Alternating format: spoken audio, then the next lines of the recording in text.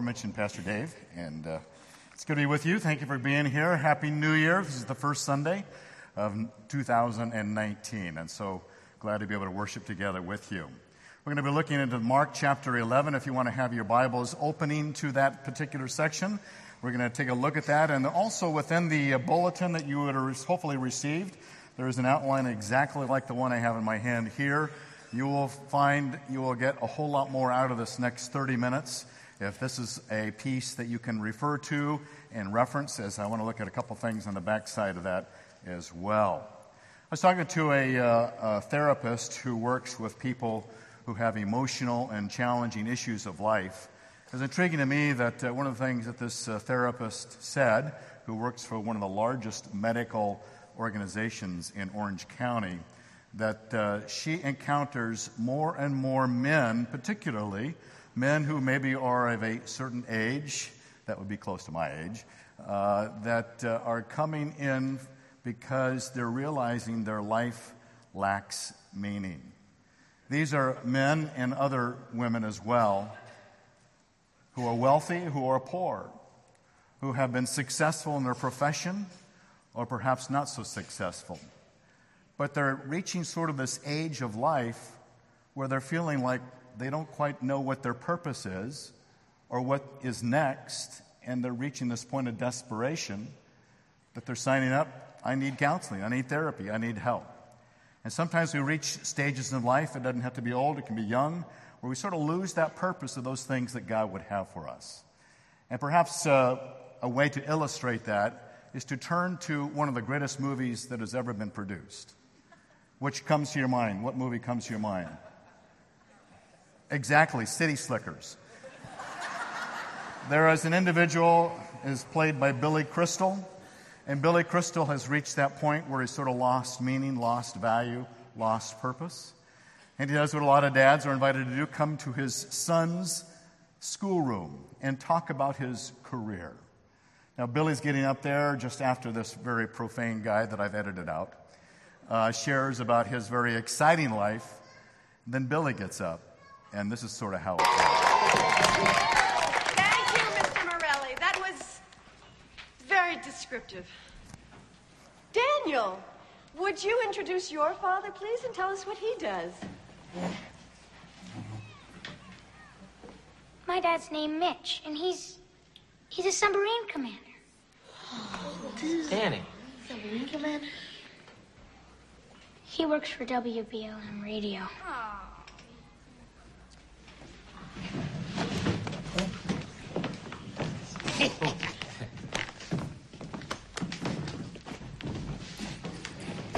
Well, like Danny said, I work for WBLM Radio. Are you a disc jockey? No, I'm not a disc jockey. You know the commercials that are on the radio? Oh, do you make all those commercials? No. Other people make the commercials. I sell them time on our station for the commercials to be on. So you decide which commercials to use and when? That's right. Well, no, it's not right. It used to be right. Seems now that I even have to check with the station manager if I want to wipe my nose. The minute he took away my authority, I should have quit. Mr. Robbins. What? Value this time in your life, kids. Because this is the time in your life when you still have your choices. And it goes by so fast. When you're a teenager, you think you can do anything, and you do. Your 20s are a blur. 30s, you raise your family, you make a little money, and you think to yourself, what happened to my 20s? 40s, you grow a little pot belly, you grow another chin. The music starts to get too loud. One of your old girlfriends from high school becomes a grandmother. 50s, you have a minor surgery. You'll call it a procedure, but it's a surgery. 60s, you'll have a major surgery. The music is still loud, but it doesn't matter because you can't hear it anyway. 70s, you and the wife retire to Fort Lauderdale. Start eating dinner at 2 o'clock in the afternoon. You have lunch around 10, breakfast the night before. Spend most of your time wandering around malls looking for the ultimate soft yogurt and muttering, how come the kids don't call? How come the kids don't call? The 80s, you'll have a major stroke. You end up babbling to some Jamaican nurse who your wife can't stand, but who you call mama. Any questions?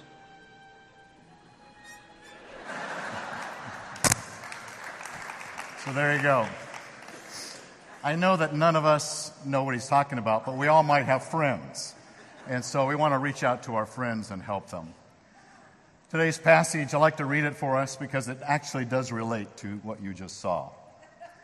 And picking up from where we left off, where Norm brought us last week in Mark chapter 11, we see a problem that Jesus is highlighting. And in Mark chapter 11, I'm going to pick it up in verse 12. It says this: On the next day, when they had left Bethany, so this would be Monday, the Sunday before was Palm Sunday, so here we are on Monday, when they had left for Bethany, he became hungry. That would be Jesus. Seeing at a distance a fig tree in leaf, he went to see if perhaps he would find anything on it. And when he had came to it, he found nothing but leaves, for it was not the season for figs. This is April, is when he is doing this. And he said to it, May no one ever eat fruit from you again. And his disciples were listening.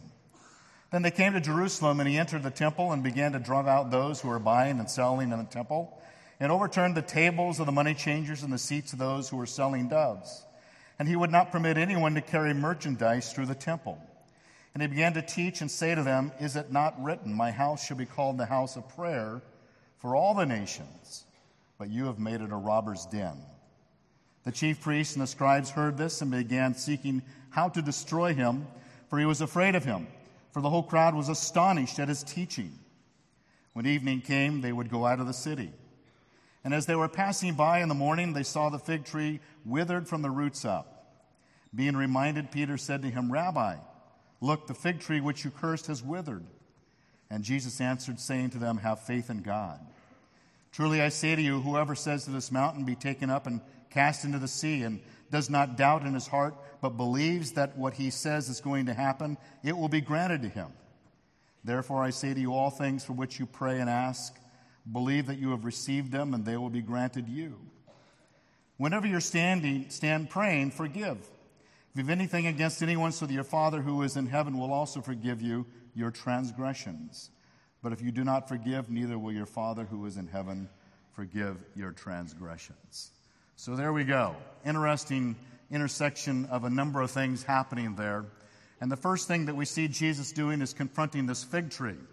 Now, some of you have been asking about the fig tree ever since Norm said last week that he didn't know what was going on with the fig tree, but I think Norm probably knew more than he was wanting to let on. So let me fill in the rest of the gap. Why is this fig tree becoming significant to what Jesus is talking about?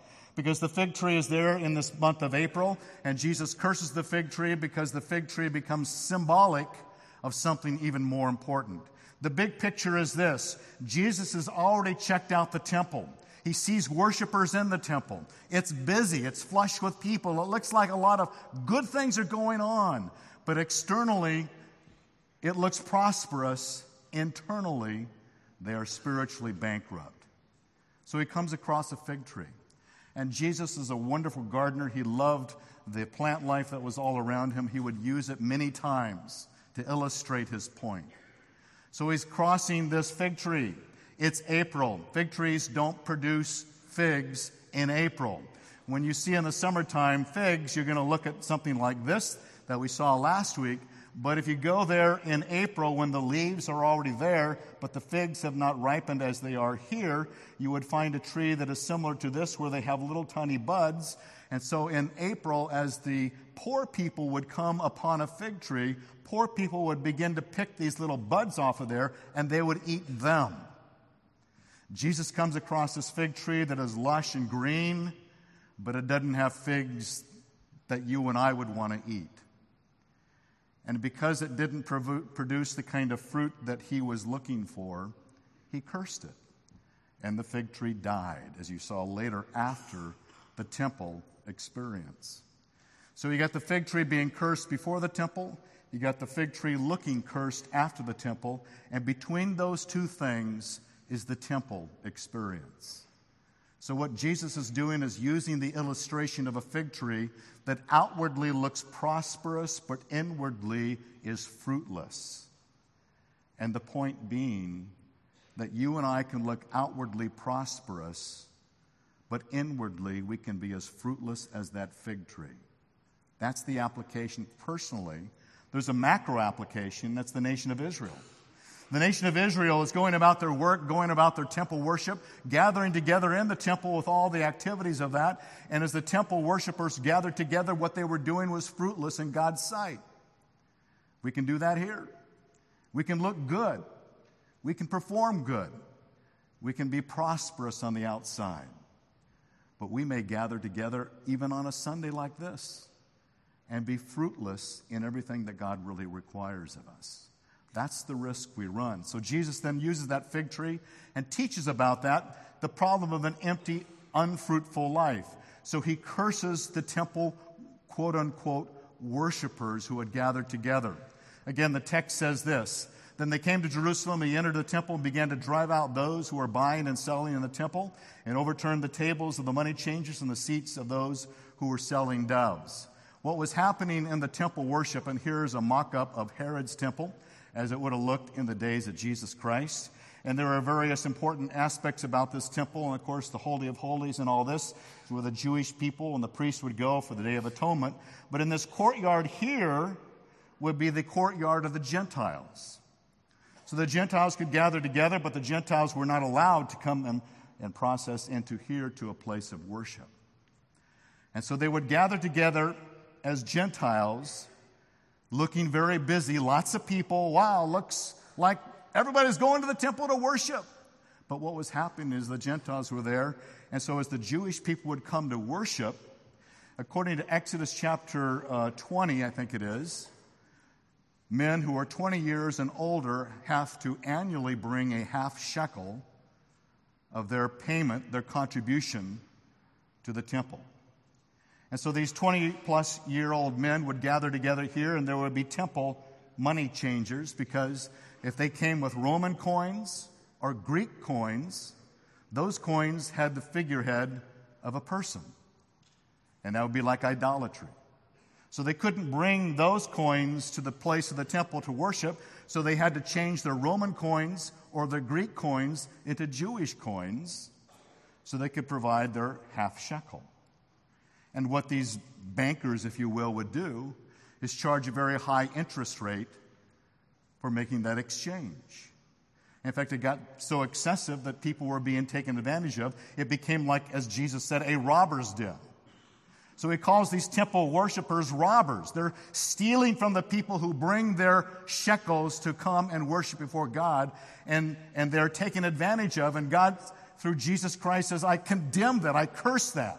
Like I curse the fig tree, I curse you. Pretty harsh language by Jesus, but you got to know, this is the week that he's going to be crucified. He's days away from the cross. He's got little time. He's finally fed up. He was there earlier to check out the temple. He didn't act there. Now he comes back to the temple and says, I've had it.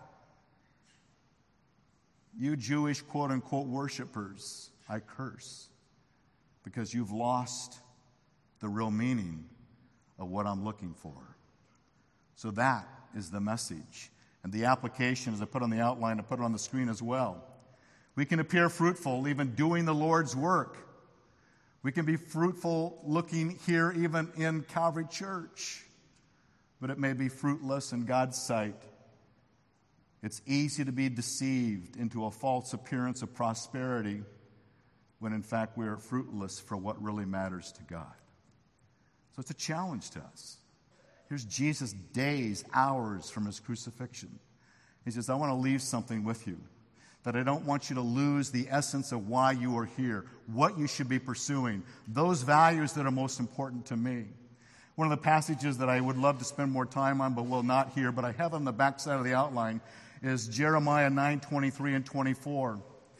If you look at that verse there, I've written out the verse in the back of the outline. One of the things that Jeremiah teaches us in that verse is the fruitless versus the fruitful way of living. I love this passage where it says, Thus says the Lord, let not the wise man boast of his wisdom, let not the mighty man boast of his might, let not the rich man boast of his riches, but let him who boasts boast of this, that he understands and knows me, that I am the Lord who exercises loving kindness, justice, and righteousness on earth, for I delight in these things. And here I distinguish below that in verse 23 are the fruitless things. Those things that I pursue that are not bad, I don't say we shouldn't do them. Just Jesus, what Jeremiah is saying is, don't boast about them. Don't make them the priority of your life, of how wise you are, how strong you are, how rich you are. Those are fine. But if that becomes your purpose in life, you've lost the fruitfulness that I'm looking for. So then he contrasts those things that can be good and God can use them. But he says, here's what I really want you to boast about. Here's the priority. Here's the fruit. Loving kindness, justice, and righteousness, that you understand and know me. That's Jeremiah's version of Mark 11, where we begin to get the priorities that God has for us, so we don't end up sort of this hopeless state of life. So we must choose between two options. As Jesus then quotes Isaiah, is it not written, my house should be called a house of prayer for all the nations, but you've made it a robber's den. So here's the contrast. There's a contrast between a robber's den, where the people gathered together in the temple for what they could gain from God through the exchange of coins, so they make money, so they can have power, position, and prestige. That was one reason why they were gathering at Herod's temple, because it was a way to have everything they want in life. Then Jesus says, I'm not interested in a robber's den. I'm interested in a house of prayer, where we pursue God's priorities, where we prayerfully seek Him and His will. So then that sets up the solution. Here's where Jesus wanted to take us. After using the illustration of the fig tree, after applying it to the temple worshipers, and frankly, secondarily, letting us apply it to our lives so that we don't live fruitless lives this 2019, here are the things that God would have us to pursue. And so He gives us this solution. There's two ways that Jesus helps us refocus our priorities in life. Mark 11:20 says this. Peter said to Jesus, Rabbi, the fig tree, you've cursed it. It's withered. Of course it has. Whatever Jesus says is true and will happen. But then he changes the tone. I'm not interested in plant life, Jesus is saying. I'm not here to rescue all the plants in the world. I'm here to rescue the hearts of people who have lost their way. So Jesus answered and says to them, have faith in God. So he transitions from this material world of plant life to the spiritual world of growing to know God, having faith in Him. And there's two things he talks about. The first one is prayer. Pray with faith in the power of God, and here's the passage. Truly I say to you, whoever says to this mountain, be taken up and cast into the sea, and does not doubt in his heart, but believes that what he says is going to happen, it will be granted him. Therefore I say to you, all things for which you pray and ask, believe that you have received them, and they will be granted to you. Now that's a wonderful promise. I don't always have the faith to believe it, because he talks about this faith to move a mountain into the sea, but does not doubt. Let me emphasize this word doubt, because I sometimes pray, and I'm not sure I have the full faith that I should have, because there might be an inkling of doubt somewhere, so God's not going to answer my prayer request. This word for doubt is a Greek word that means to have judgment. It comes from the root word to be separate, to contend with.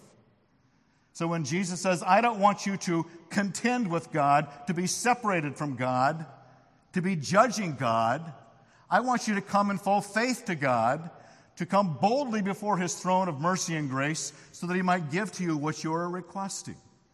So He's invited us to no longer contend with God because I'm dissatisfied, but to have faith in God because I believe He's going to do something in response to my prayer request.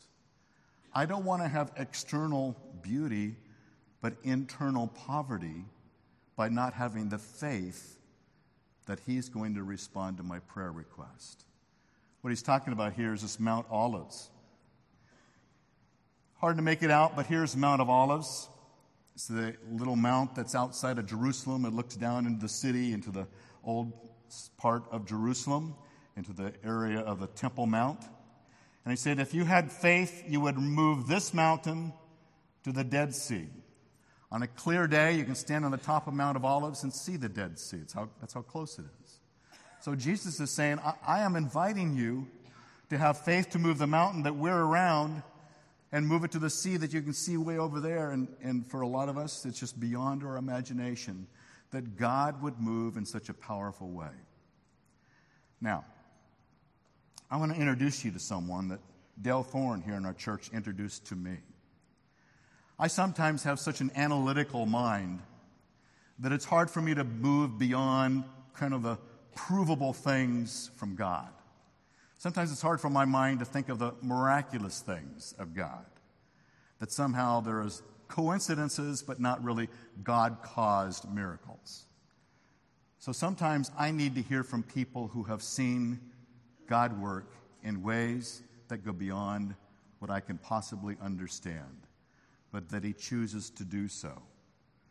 There's a young Iranian man by the name of Afshin. Afshin was a militant Muslim in Iran, part of the militia, responsible for killing people, burning the flag of Israel, hating the Jews. He was immersed 5 times a day in praying to Allah, his God. He was in the depths of that. Then God began to touch his heart. And he began asking God for something more because he realized the fruitlessness of Islam. And I've watched his whole testimony, but you don't have time for all of it. So I've grabbed a portion of it. I want you to hear when God encountered Afshin. And let it touch our hearts to expand our hearts of faith, to believe that God is bigger than everything that I can prove. Here he is.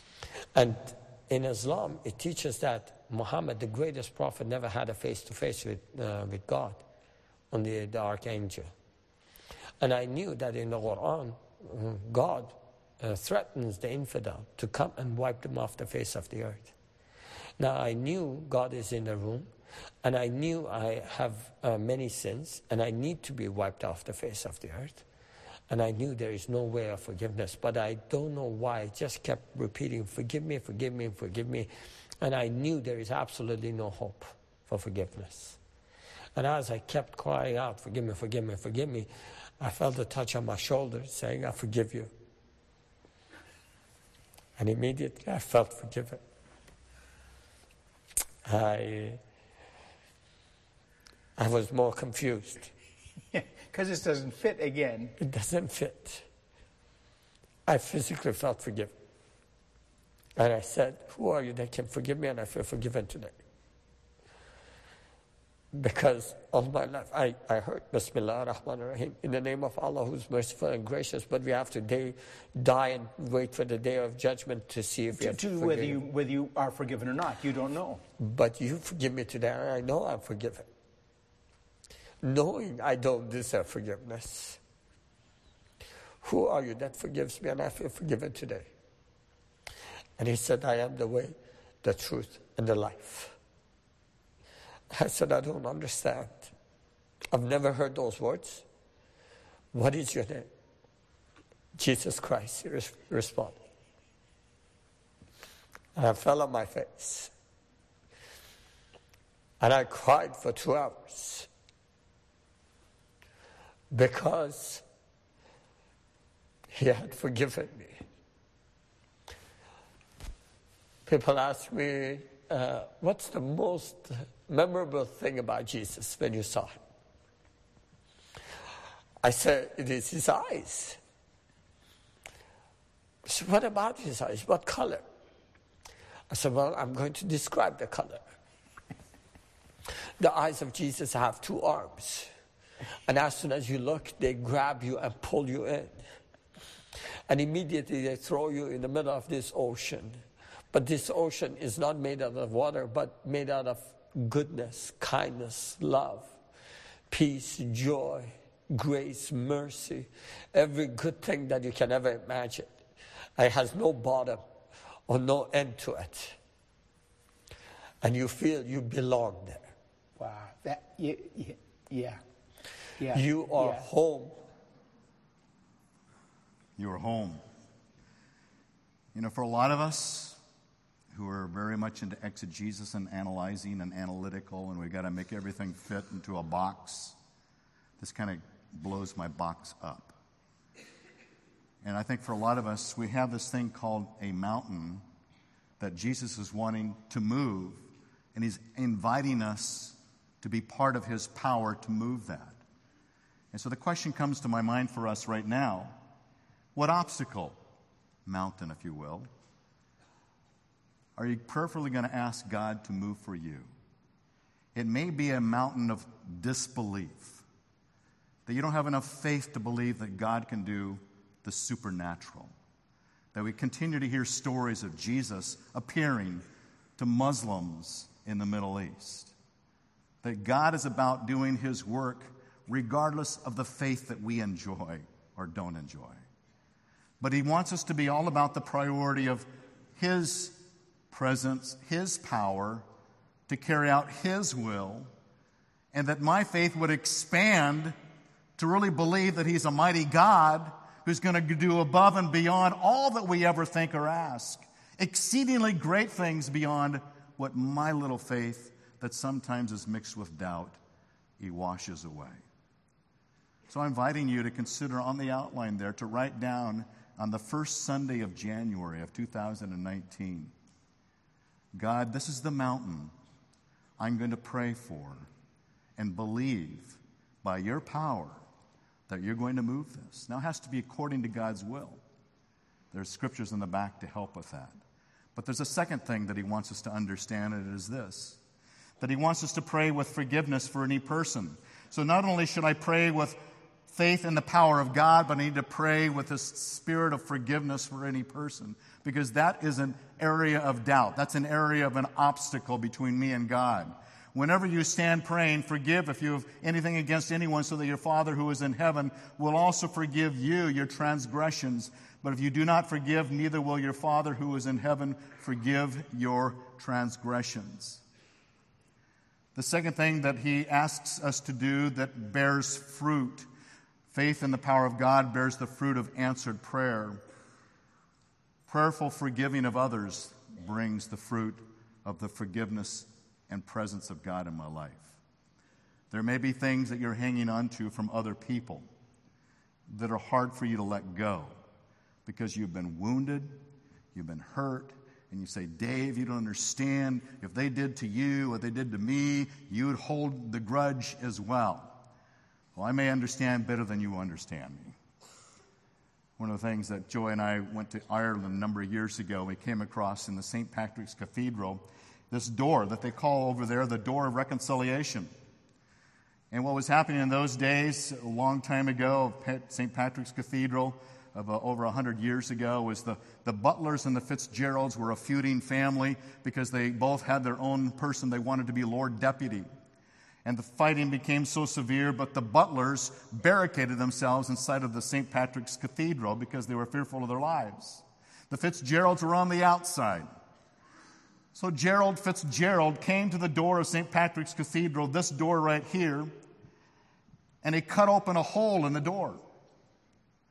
And then through that opening, he extended his hand to the Butlers and said, we want to make peace. Now, the Butlers had a choice to cut off his arm, and that's where the term chance your arm came from, or they could embrace it. And they embraced it. And there was peace that came between the Butlers and the Fitzgeralds. And it's a wonderful thing when the other person that you want to forgive or be forgiven by extends their hand and embraces it. But I'm here to tell you, it doesn't always work that way. There are some times when you need forgiveness or you want to be forgiving, but the other person is obstinate and difficult. That's why we come to this particular Greek word that Jesus used here, and it is aphiemi. Aphiemi is two words, apo, from hiemi, to send. It means to send from me this sin.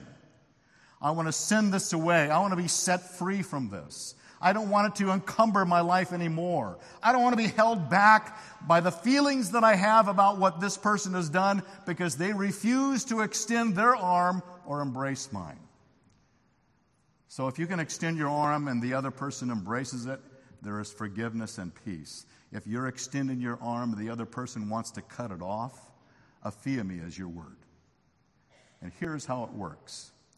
In the Old Testament, they had a thing called the scapegoat.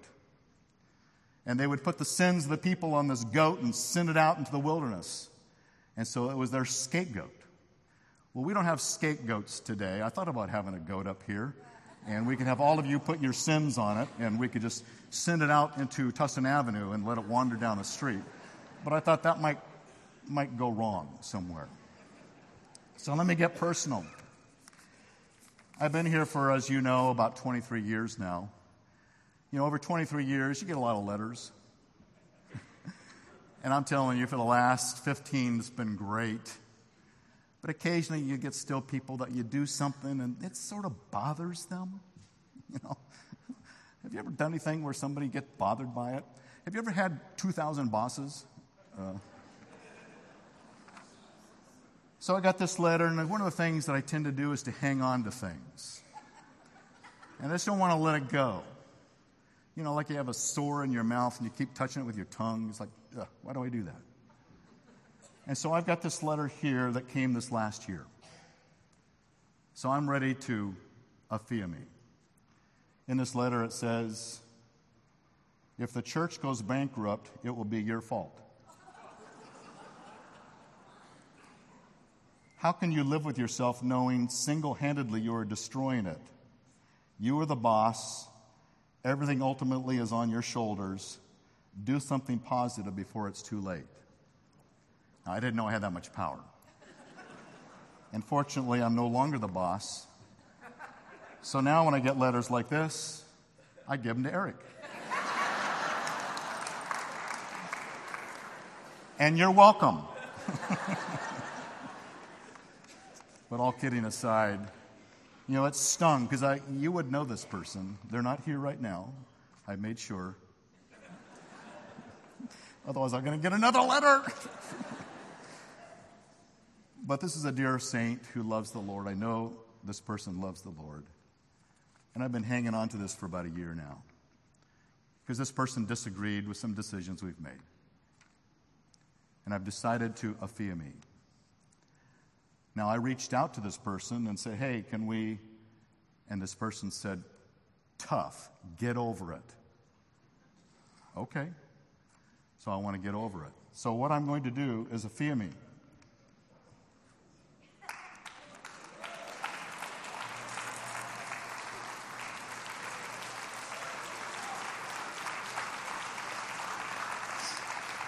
I was actually tempted to make a photocopy and keep another in my file. But I didn't do that.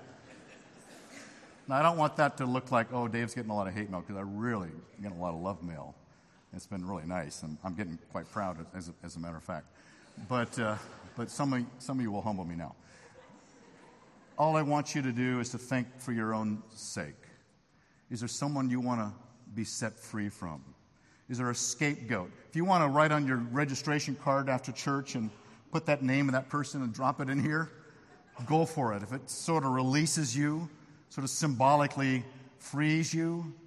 But what Jesus is saying is that, number one, I want you to pray in faith that the mountain that is somehow an obstacle to everything that's in your way, that I say, God, move that. Move it from me. Let that be whatever that is, whatever that mountain of disbelief or futility or frustration, or job, health, whatever it may be. In Jesus' name, God, I ask for you to move this mountain as you promised me. This year, write down what that will be for 2019 and say, God, I'm going to hold this before you.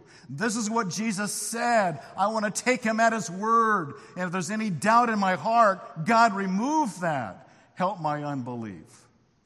And then secondly, to every person that may have a grudge, a vengeance spirit, revenge, hate. I love the quote in George H.W. Bush's funeral, if you saw that, where Alan Simpson said, hatred corrodes the container that contains it. that God says, I want to set you free from that. What offense or wound will you ask God to send away, whether the other person responds positively or not? Be freed up. Those will bear you fruit. Those are the things that God came for. That's why Jesus preached this message. That's why Jesus cursed the fig tree, cursed the temple worshiper, so you and I 2,000 years later could be reacquainted with the priorities of Christ. Pray in faith, pray with forgiveness, and let God bring the results, because that's what he wants to do for you in 2019. Let me pray for us. And if there's anything in this area of forgiveness you need to do business with God, we're going to receive communion now. And I want you to be fresh and renewed with God. If there's some mountain in your heart of sin that needs to be moved out, ask God for that. If there's an area of forgiveness you need to send away because you harbor this hatred for someone else, say, God, I want to send it away so that when I receive the bread and the cup, the body representing the body of Christ, the cup representing the blood of Christ, that God, I take this with a pure, clean heart on this first Sunday of 2019. I invite you into that life. If that's not your position right now, I invite you in. Let me pray for us. Father God, I thank you that you're a mighty God that sees our hearts and our minds. God, I never want us to be like those temple worshipers that were very busy, looking like they're doing a lot of good stuff. But Jesus says, I curse that. Help us, Father, to be the people who have your priorities in mind. That, God, we would have the faith to believe that there is the mountain that is before us that you would choose to move for my sake, for your glory. And that, God, if there's an area of forgiveness, that I pray for that, to be set free from that, to move it from me. If it's hatred, if it's bitterness, if it's spite, God, set me free from that. That I come clean and pure through the blood of Jesus Christ. That he died for me, he was buried for me, he rose again for me. And that, God, as I take these elements, I take them knowing I am forgiven and I am free and you have cleansed me. So we pray this now in Jesus' name, amen. As the elements are passed, please hold them. I'll come back and we'll take them all together.